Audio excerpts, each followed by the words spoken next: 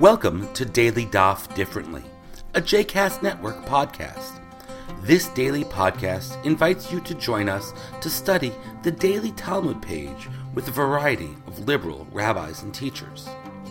For more information about Daily Daf Differently, please visit jcastnetwork.org/DDD. For more information about the other JCast Network podcasts and blogs, please visit jcastnetwork.org. Hello, this is Ethan Linden, and we are studying today Eruvin Lamed Aleph, page 31 of Masechet Eruvin.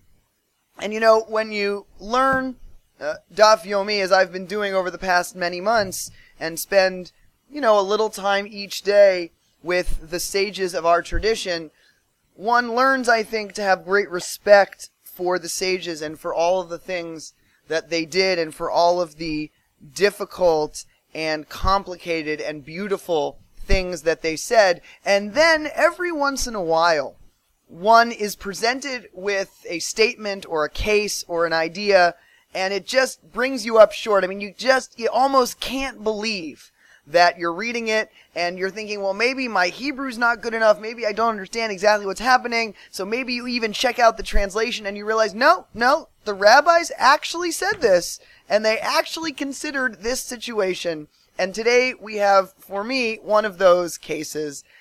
So the Mishnah that we're going to talk about is on Lamed Aleph Amud Bet.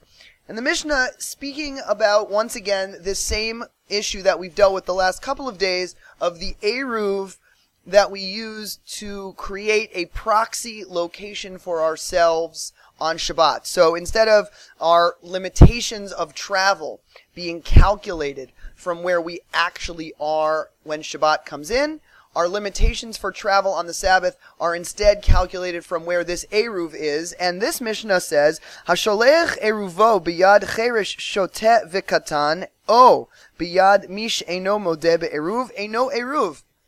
If you want to send your foodstuff, your Eruv, out with a messenger who will place it for you wherever you want it to be, you cannot, according to the Mishnah, send it with a shoteh katan or a cheresh, which is a group of people who are not considered, from a legal perspective, to be agents in a way that can fulfill our obligation to do anything. And so these three categories, which is a deaf mute, or someone who's crazy, or someone who's a minor, these three people cannot be used as our agents as we attempt to make our Eruv. Then it goes on to say, the Mishnah goes on to say, that if there is someone who does not accept that Eruv can be done at all, that is, if we have a person who is Jewish, or as the Talmud will say, who is a Samaritan, that is someone who accepts that there is a Torah and accepts the laws of the Torah, but does not accept that an Eruv is a functional idea in Jewish tradition, then you can't use that person either. Because you can't use someone as an agent to construct an Eruv if the agent himself does not think that an Eruv is valid. And in fact, in some of the commentary literature, there's a discussion about which type of person this could be considered. And interestingly, in the Beit Yaakov, there's even a question of whether or not one can use a follower of Beit Shammai. Because Beit Shammai, as we've seen in previous pages, holds a very different set of rules about Eruv. Does not, for example, think that one can just use food to make an Eruv. So it's possible that when the Mishnah says, Mish eino modeh be'eruv, it doesn't just mean someone who doesn't think Eruv is valid at all. It might mean someone like a follower of Beit Shammai who holds that there can be an Eruv, but whose position on what constitutes an Eruv is so different from the standard position that we really shouldn't use them as an agent to make our Eruv at all. So that's all very interesting. And then the Gemara gets to the question of, well, what happens if we have one of these types of agents that really we can't use, a cheresh or a shoter, a katan, right, an imbecile, or somebody who is a minor, or for that matter, someone who doesn't really believe in Eruv. What if we use one of them, but that person is not the final agent? That is, what if we use them as a delivery person to our actual agent? Now, the Mishnah says very clearly, Im amar la'acher lekablo mimenu hareze eruv. That is, if we use one of these categories of people that can't create an eruv, and we use them just as a delivery person, and the actual agent for making the eruv is a second person, that, the Mishnah says, is allowed. That is a valid eruv. And then, as the Gemara goes on, it discusses this question of whether or not we can assume that an agent will do the thing that we ask them to do.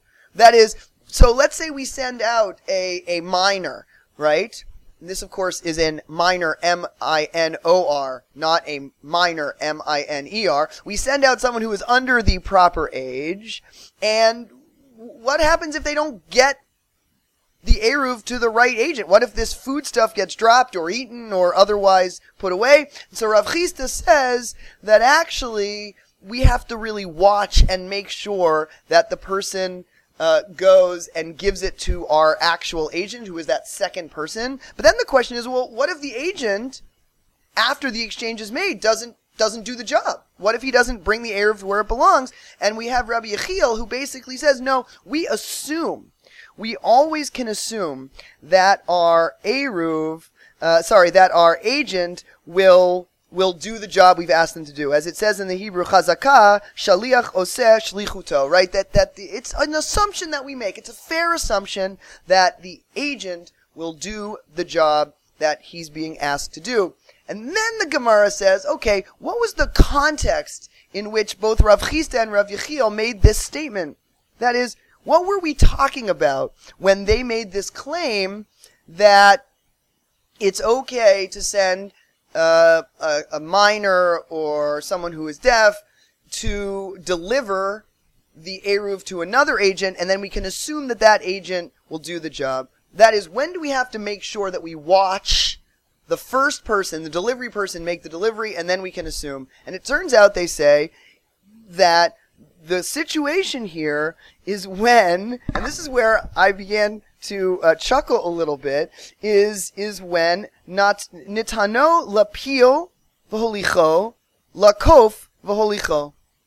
You give the eruv to an elephant or to an ape, and then you watch them take the eruv to the next person, that is, to your actual agent.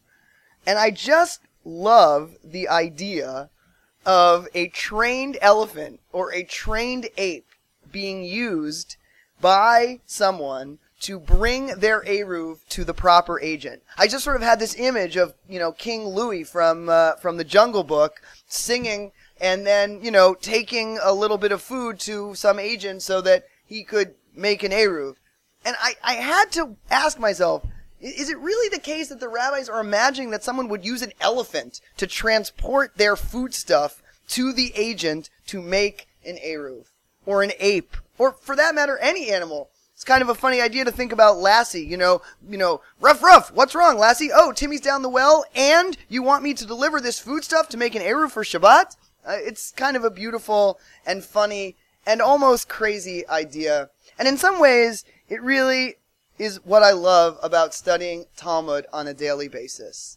Because when you study Talmud on a daily basis, I feel like every day you immerse yourself in these moments of rabbinic thought. Every day we spend a little bit of time sitting next to the sages and wondering what they wonder about and asking what they ask about, and then occasionally, hopefully, laughing at the sorts of things that they too were laughing about. And it is my contention that the rabbis wanted this notion of an elephant or an ape delivering an eruv to be a little bit funny, and they wanted us to enjoy that moment, and so I hope we have today.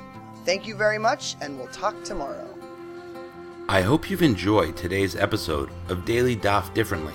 and that you'll join us again tomorrow for a new page. The music at the open and close of this episode is Ufros from the Epichorus album One Bead, available on Bandcamp, iTunes, and Spotify.